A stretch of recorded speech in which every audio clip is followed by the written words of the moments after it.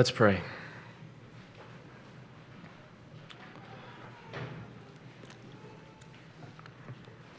Father, you are indeed holy.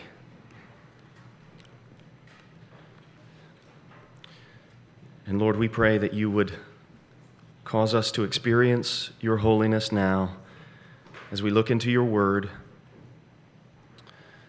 And Father, we ask that you would cause it to be like a purifying fire. We pray that you would be removing impurities from our hearts so that we do not experience dishonor. And Lord, we pray that you would cause us to know you and cause our sense of your holiness and the coming judgment. Lord, we pray that these things would make us feel an urgency, an obligation, and an eagerness to boldly proclaim the gospel. We ask that you do this in Christ's name. Amen. I would invite you to open in the Bible this morning to Romans chapter 1, and we will be looking at the last part of Romans chapter 1. And this is going to be a little bit of a heavy sermon, at least at first. So I'm going to start with something on a lighter note. So Jed, I'm going to ask you to go ahead and put that next slide up on the screen. So there's the application, front-loaded for you, formed in the shape of a chiasm. You won't be surprised. And let me just walk through this for a second. This is how I would suggest you apply this sermon. Number one, so you can be thinking about this as we go through the passage. Number one, we want to know God. We want to know God. This is the kind of God we have in the Bible. The God described doing what this passage says he does. And then, complementing that, the last item there, we want to walk with God. So we want to know him to walk with him. And then the middle item there is we want to fight our sin. We want to fight our sin because God doesn't tolerate impurity in his presence. He's holy, he's clean, so we want to know him and fight sin so that we can walk with him. And then, corresponding to these things, as we look at this passage, I'm going to urge you to behold the terrible justice of God described in this passage. And then complementing that, that's the second thing, behold justice. Complementing that, the second to last thing, we should respond to the justice of God that we see in Romans 1, 24 through 32 by feeling an urgency to proclaim the gospel. It is only the gospel that delivers people from the justice that we will behold together this morning. And then the third item, and the third to last item, we want to fear God, and we want to be prompted by that to pray for people, So there's your application. Jed, you can take that slide away. We might come back to it at the end if we have time. And I would invite you now to look with me at Romans 1. And as we turn to this passage, there was a tragedy that took place just recently that makes me think of what's going on, what Paul is describing here. Just a couple of Fridays ago, August the 31st, in the neighborhood where the Burks and the Brelands live, there was a 15-year-old boy named Davey Albright who was playing by a drain in the midst of these heavy rains. And he slipped into the drain, and the overwhelming weight of the water swept him away. And he could not get out of the water, and he could not resist the water, and the water forced him through about 100 yards of underground drain pipe and then spit him out in another lawn nearby. He did not survive. And what we're looking at here in Romans 1, 24 through 32 is the way that human beings slip into sinful idolatry. And only the difference here is it's not necessarily accidental. People volitionally go into idolatry, but then they find themselves under the weight of overwhelming forces that on their own they cannot overcome and that they cannot get out of. And and then they're sucked into this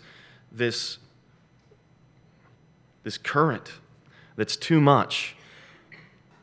And they're forced deeper and deeper, and there's only death at the bottom. That's what Romans 1:24 through 32 is describing. Douglas Moo writes, like a judge who hands over a prisoner to the punishment his crime has earned, God hands over the sinner to the terrible cycle of ever-increasing sin. As we work through this passage, we're going to see that it gets progressively worse the deeper you go. Now, the good news here, is that this is part of what is motivating Paul to preach the gospel. So let's step back from this passage for just a second and get our sense of the context. Let me invite you to look back at verse 14 where Paul says, I'm under obligation both to Greeks and to Jews, to barbarians, both to the wise and to the foolish. So I'm eager to preach the gospel. And then in verse 16 he says he's not ashamed of this gospel, and he's going to give us 3 reasons he's not ashamed of that gospel. Number 1, it's the power of God for salvation. That's in the middle of verse 16. Number 2, the righteousness of God is revealed in it. That's verse 17. And then number 3, verse 18, the wrath of God is revealed in it. And this passage that we're looking at is detailing the wrath of God. So look at verse 24. You see that word therefore. Therefore, God gave them up. That therefore is responding to what Paul has said in verses 18 through 23. It's responding to the way that in verse 18 there was ungodliness and unrighteousness. We might render ungodliness there irreverence. So there's this disregard for God. And then there's this mistreatment of other people and the rest of creation. So it's vertical and it's horizontal, irreverence and unrighteousness. And then also in verse 18, you see that phrase, suppress the truth by their unrighteousness. So this is also informing the therefore. Verses 19 and 20 speak of the way that God made himself known. And at the end of verse 20, look at the end of verse 20 there. So they are without excuse. Can you imagine being without excuse at the final tribunal?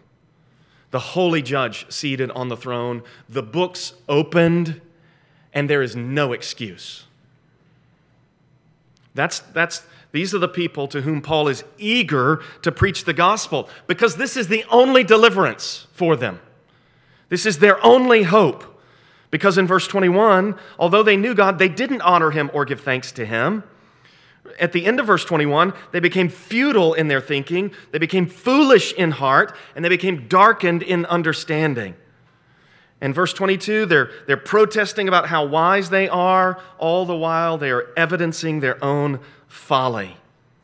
And it culminates in verse 23, where they exchange the glory of the immortal God for the likeness of the image of mortal man and birds and animals and creeping things. And we talked last week about how it's as though Paul is alluding here to Genesis 1:26 through 28, where he speaks of how he's going to make man in his own likeness and image, and man's role is to relate appropriately to God and appropriately to creation. So Paul is still reflecting on these things, but just to be clear on the therefore here, it's as though what's happened is God made humanity, made mankind, to image forth his glory. And instead of doing that, what man did, what we've all done, is rejected God and thereby ruined ourselves. So what this passage is describing is the way that people, the way that we've rejected our created purpose. And in rejecting the purpose for which God created us, we defile and dishonor and ruin ourselves, our own lives. So in this passage, Paul is describing the way that idolatry leads to defilement and dishonor and then further sin.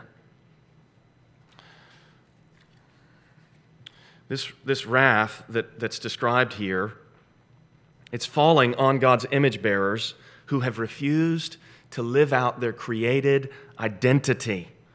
Again, that created identity is we're supposed to reflect God's character back to him by worshiping Him and thanking Him, and to the rest of creation. And in this passage, if we think about, again, verse 16, where Paul says, "For I am not ashamed of the gospel," and we think about the reasons Paul, again, might have felt shame as a result of preaching the gospel, it's reflection on these realities that obliterate that shame, that take away that shame. Paul is reflecting on the way that humanity's rejection of its role results in the wrath of God. And 3 times in this passage, Paul's going to talk about how God gave them over, or gave them up, as the ESV renders it. And each time God gave them over, it's like what we're given over to gets worse. So the good news is that the God that Paul is proclaiming is a God whose redemptive power is stronger than the waters of His own judgment. God's redemptive power reverses His own judgment, and this God can raise the dead. And remarkably, as we go through this passage and we see these sins detailed, and then when we continue through the book of Romans, we'll see that the very sins that are described here, the opposite of these sins, is called for in the life of believers. So what Paul is saying is this gospel, it not only saves you from God's wrath at the end, it transforms your life here and now. It gives you life, the life of the age to come, in the present, so that you can escape the chains of these sins and no longer be slaves to this sin, but instead slaves to righteousness, as Paul puts it in Romans chapter 6. So look with me at the first instance of this phrase, "Therefore God gave them up," in verse 24. Paul writes here, "Therefore God gave them up in the lusts of their hearts to impurity." This word lusts, you could render this word desires. When this word is used in contexts where people are not desiring wicked things, it can be a righteous desire. So for instance, in 1 Timothy 3, if any man desires the office of elder, he desires a noble task. It's the same term here. So it's depending on where the desire is pointed. If the desire is pointed at something noble and good, then it's righteous. If it's pointed at something forbidden and evil or corrupted and perverted, it's lust. And look at what happens here in verse 24. Because of the exchange in verse 23, they exchanged the glory of God for images. Because of the exchange, God gave them up in the lusts of their hearts to impurity. This is terrible justice. And what this implies is that these people should have desired God. These people should have desired God. They didn't desire God, so verse 23, they exchange Him for something else. So be very clear here, this is a worship issue. This is an issue where these people, really all of us, humanity, we ought to be looking to God to satisfy our longings and our yearnings and to find the fulfillment that we so strain for all through life. And instead of straining for God, we strain for something else. We exchange Him, and we begin to worship that other thing. That's idolatrous. And what God does is He says, you can have it. And He gives people over to the desires of their hearts. And look at the result. Therefore, God gave them up in the lusts of their hearts to impurity.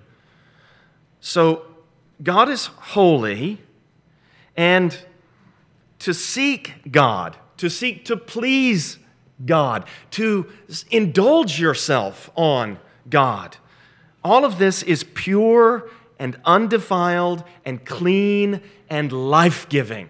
It's life-giving. It's clean to worship God. Not to desire God is to make yourself unclean. It's to defile yourself. It's to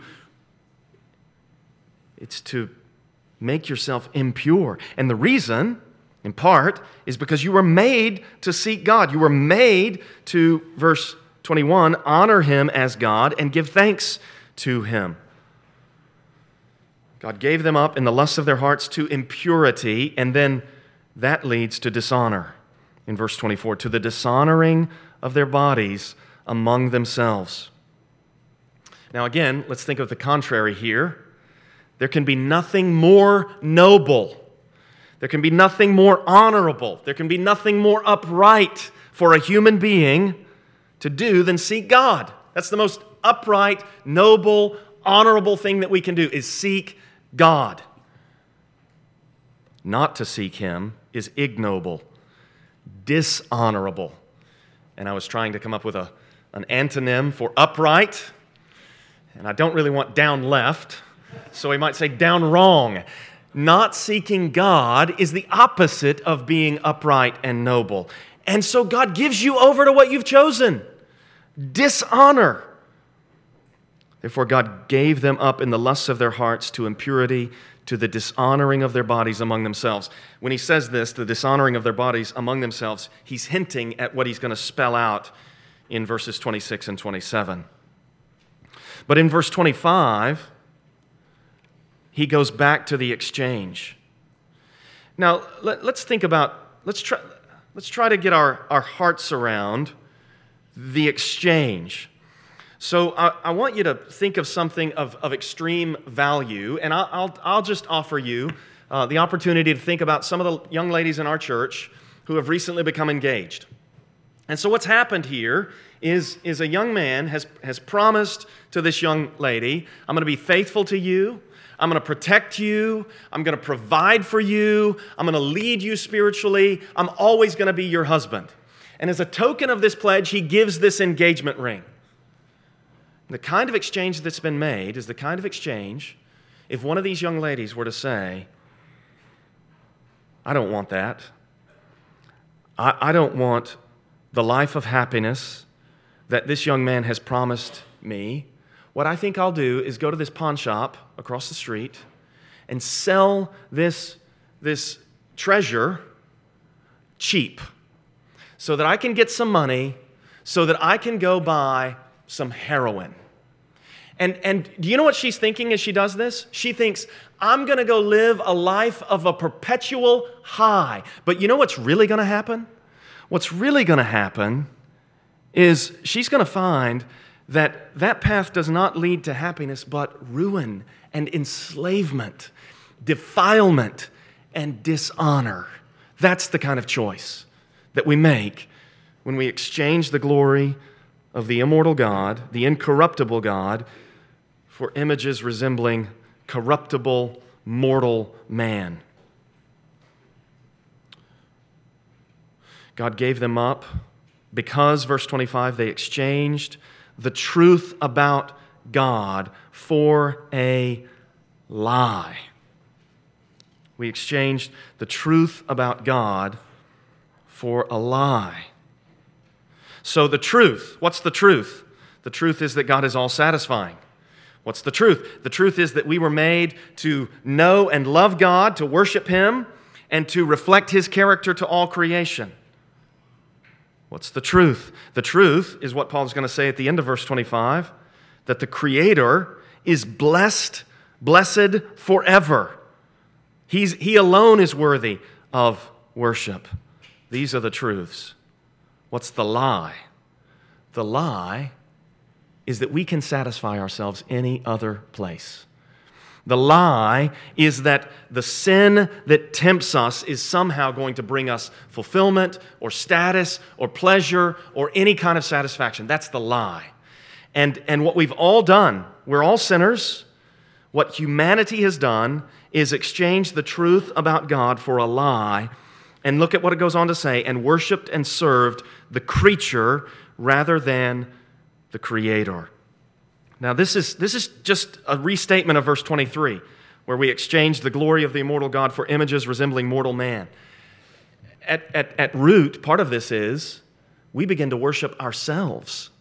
And it's the worship of ourselves that leads to this deviant behavior that's described. They exchanged the truth about God for a lie and worshiped and served the creature rather than the Creator, who is blessed forever. As I was thinking about this lie, I thought about what happened in Texas in 1938. In 1938, there was a Texas politician who ran for governor. His name was Pappy O'Daniel. And Pappy O'Daniel was a radio personality, and he had this wonderful, warm voice that made people think that he was like their grandfather. And he could sell anything on the radio. And then the governor's seat became open, and Pappy decided to run for governor. And then he started making promises. And he promised to the people of Texas, he said, "You elect me governor, and I will ensure that everyone in Texas over 65," this is 1938, right after the Depression, right before World War II, times are hard, and in Texas, life is hard. People are farmers. They don't have air conditioning yet. Many places they don't have electricity yet. So as people begin to age, they begin to fear, how am I going to live? How am I going to provide for myself when I'm too old and frail to continue working? And so Pappy steps into that situation, and he says, everyone in Texas, if I'm elected governor, everyone in Texas over the age of 65 will receive $30 a month as a pension, which is an enormous sum of money in that day. For the population of Texas, that would be $100 million a year, 4 times the state budget. When Pappy was asked how he planned to pay for this, he refused to answer the question. Well, they elected him. Overwhelmingly, they elected him governor. And then the biographer who recounts this, he writes, quote, this is after he's governor, he refused to discuss new taxes to pay for the pension plan. And with this refusal, his pension plan was effectively dead. That man had no intention of instituting $30 a month for everybody over 65 in Texas. No intent. It was a lie. It was a lie. And he got elected on the lie. They elected their governor on the basis of a lie, and they did not get what they were promised. And when we choose to sin, we do so on the basis of a lie, and we do not get what we were promised. You will never get from sin what sin has promised you.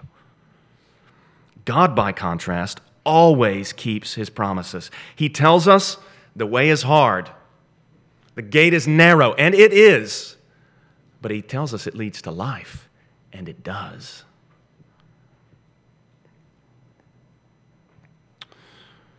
Look at verse 26.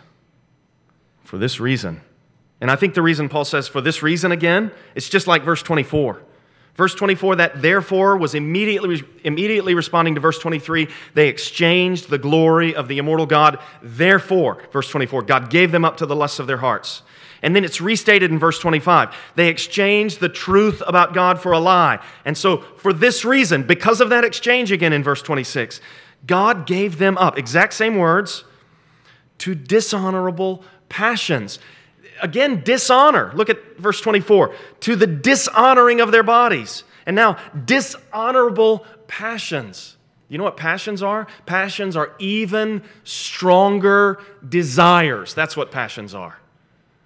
And so what happens is, we choose something else in place of God. God gives us over to that. And then if we keep making that choice, we keep making that exchange, the chains just get thicker and heavier. The desire for that, the insatiable desire, the unsatisfied desire just gets stronger. God gave them up to dishonorable passions. The remarkable thing about all this, about what Paul is preaching, and the reason that he's eager to preach, is that in response to this shocking behavior, this horrifying behavior, in which we've dishonored ourselves, the Blessed One himself bore our shame. We've defiled ourselves, and the defiling of the Holy One accomplishes our cleansing. We've exchanged the truth of God for a lie, and God sent the truth to set us free. So we made this terrible exchange. But God sent Jesus to capture our imagination and to lay claim to our allegiance. And in God's great mercy, He frees us from the sinful desires of our hearts and redirects our hearts to Himself. That's the good news. That's why this passage is following Paul saying, I'm under obligation to preach this, verse 14. I'm eager to preach it, verse 15. I'm not ashamed of this message, verse 16.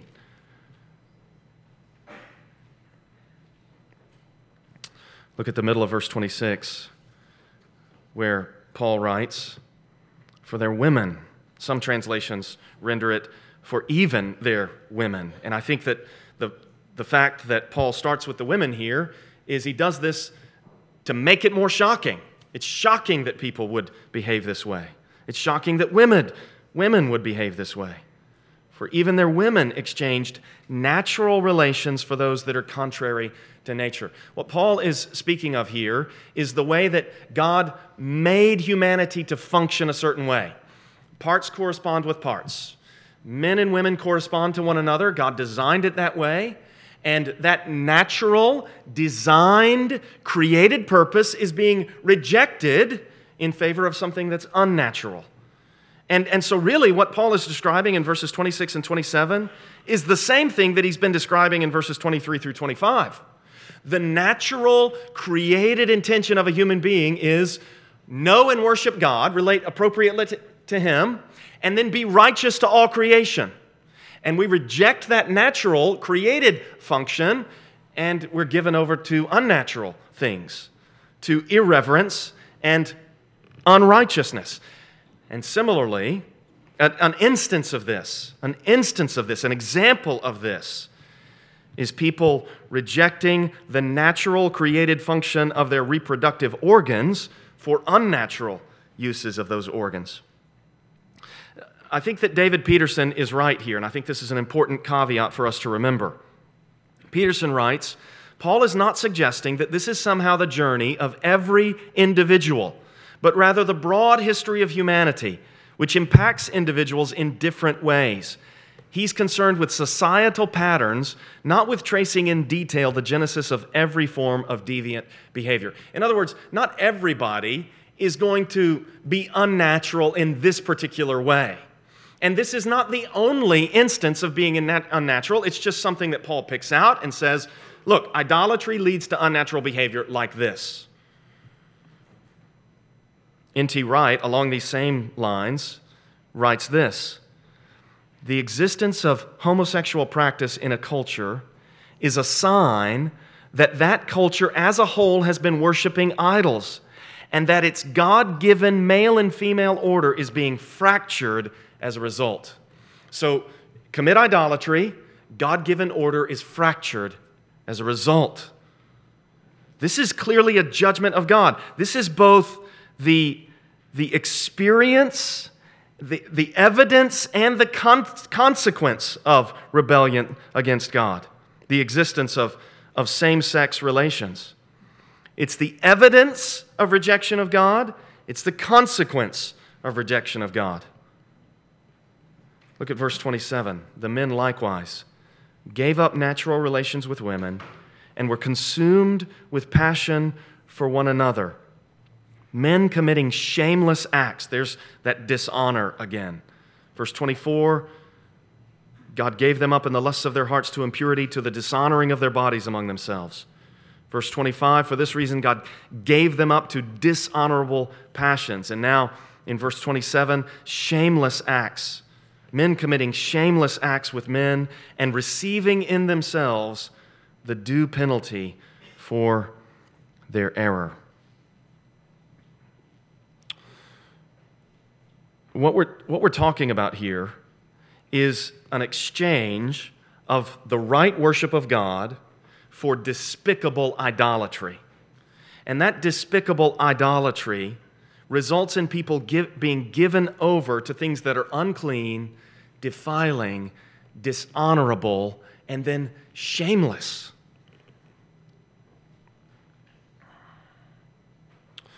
We rightly honor people who are passionate for goodness.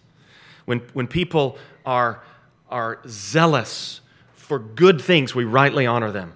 Similarly, when people whose passion plunges them into evil deeds that are going to ruin their own lives and then harm other people, we despise that behavior. That's what dishonor is.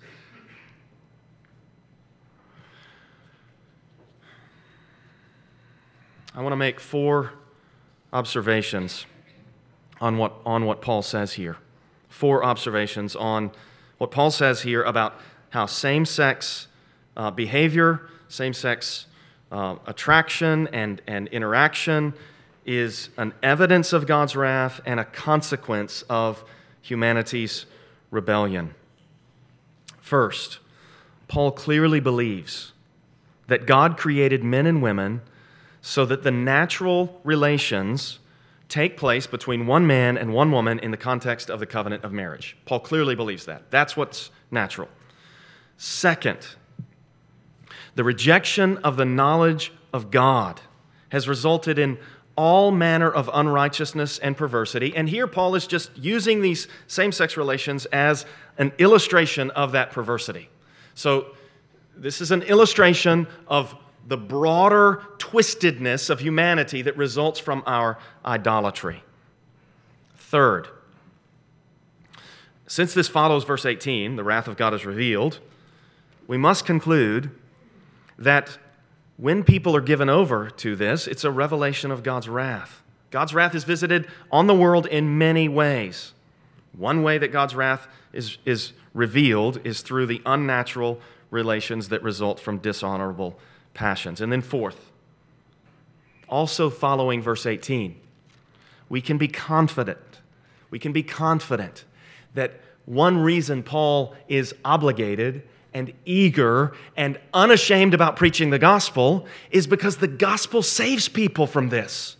The gospel can save people from God's wrath and liberate them from sin's power. That doesn't necessarily mean that somebody's going to have a strong passion for someone of the opposite sex. But it does mean they can be freed from the tyranny of same-sex desire. The last section, verses 28 through 32, Paul describes how people are given over to godlessness. So the first part of this, verses 24 and 25, were given over to impurity. And then verses 26 and 27, given over to dishonor. And now verses 28 through 32, given over to godlessness. Look at verse 28. Since they did not see fit to acknowledge God.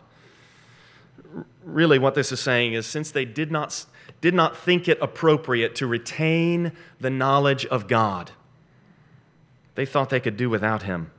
God gave them up to a debased mind. God gave them up to a mind that was not fit to do what ought not to be done. And then in verses 29 through 31, Paul describes a panoply of evil.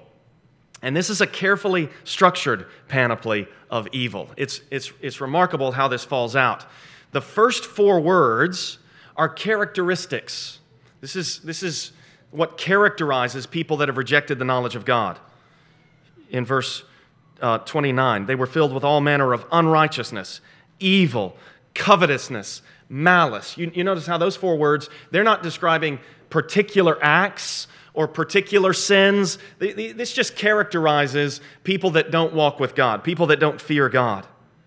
And then after those 4 characteristics, you've got 7 Greek words that describe particular sins of either action or tongue.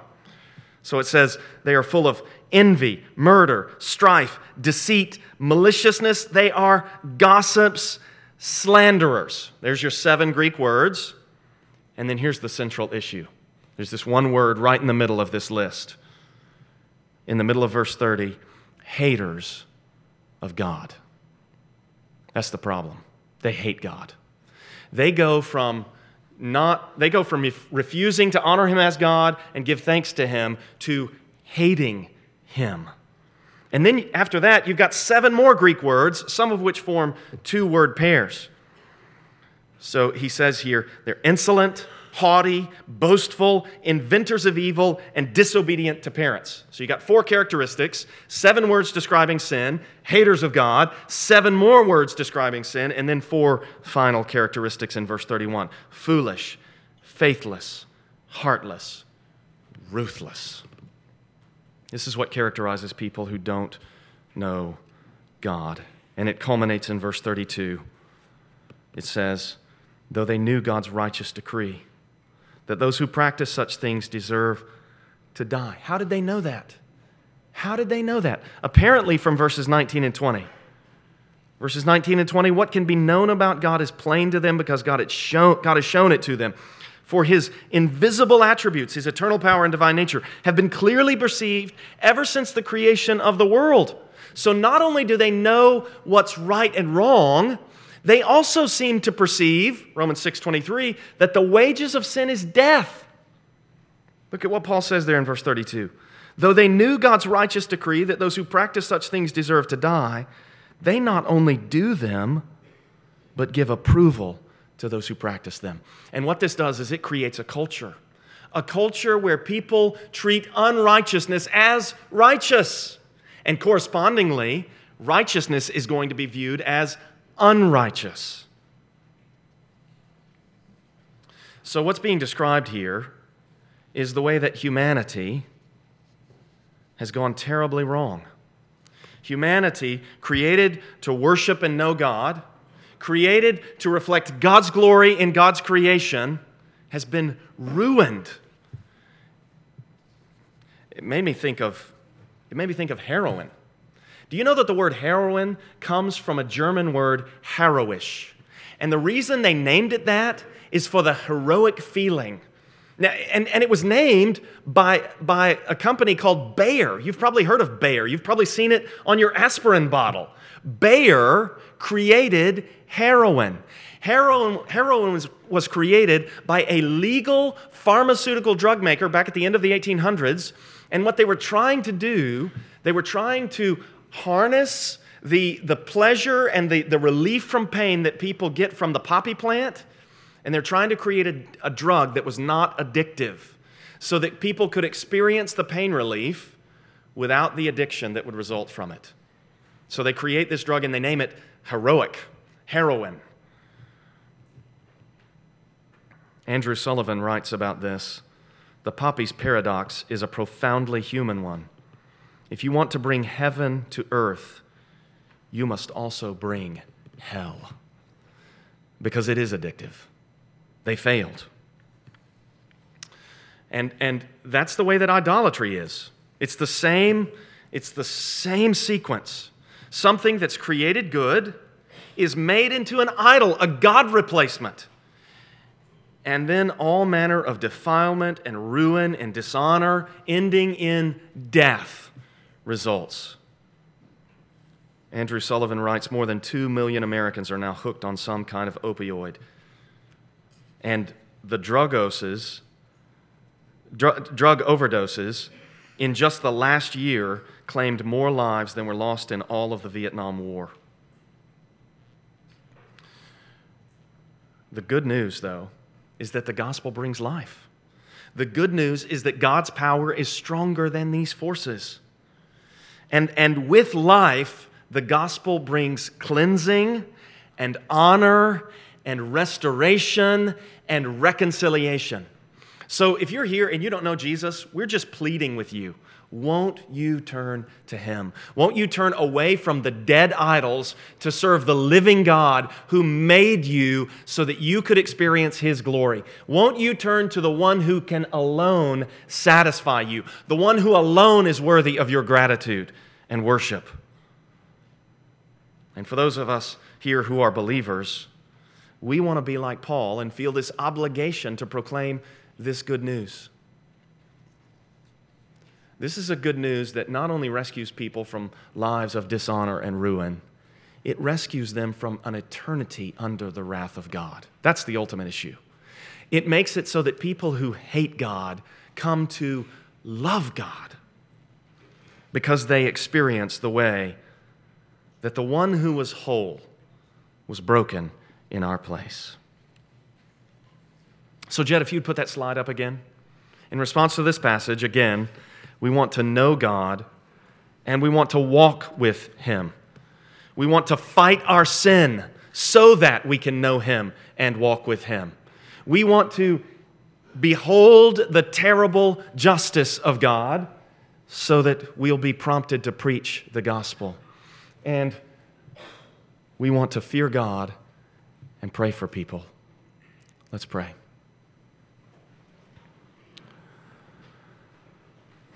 Father, I pray that you would use the truths of this passage to remove any check in our spirit, any hesitation that we may feel when we think to ourselves, maybe I should try to take this conversation to the gospel. Lord, when we think that, if we're tempted to be silent, would you cause us to think again on the wrath that's revealed in these verses and the way that people are given over to dishonor and defilement and ruin and death. And Lord, would you make us bold to proclaim the gospel? Lord, would you also take these words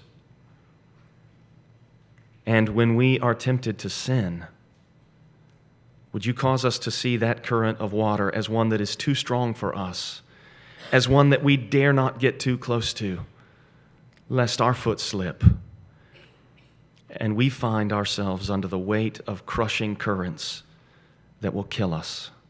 Lord, cause us to fear you, cause us to flee temptation. And Father, would you cause the weight of this passage to rest heavily upon us. Cause it to come to our minds when the alarm clock goes off or when we find ourselves awake in the morning. And Lord, make it so that we don't turn on our phones and get distracted. Make it so that we don't start busying around with our duties and let the window that we have for prayer close. Lord, make us people who get on our knees before you, who experience your presence, and who cry out to you that you would show mercy to the people that we know in our lives who need you. Lord, cause us to be diligent to cry out to you for grace through the day. And Lord, cause these words to renew in us a commitment to meditate on your word so that it becomes part of us, so that when we need grace in the day, by your Spirit, through your word, you talk to us with the words of the Bible.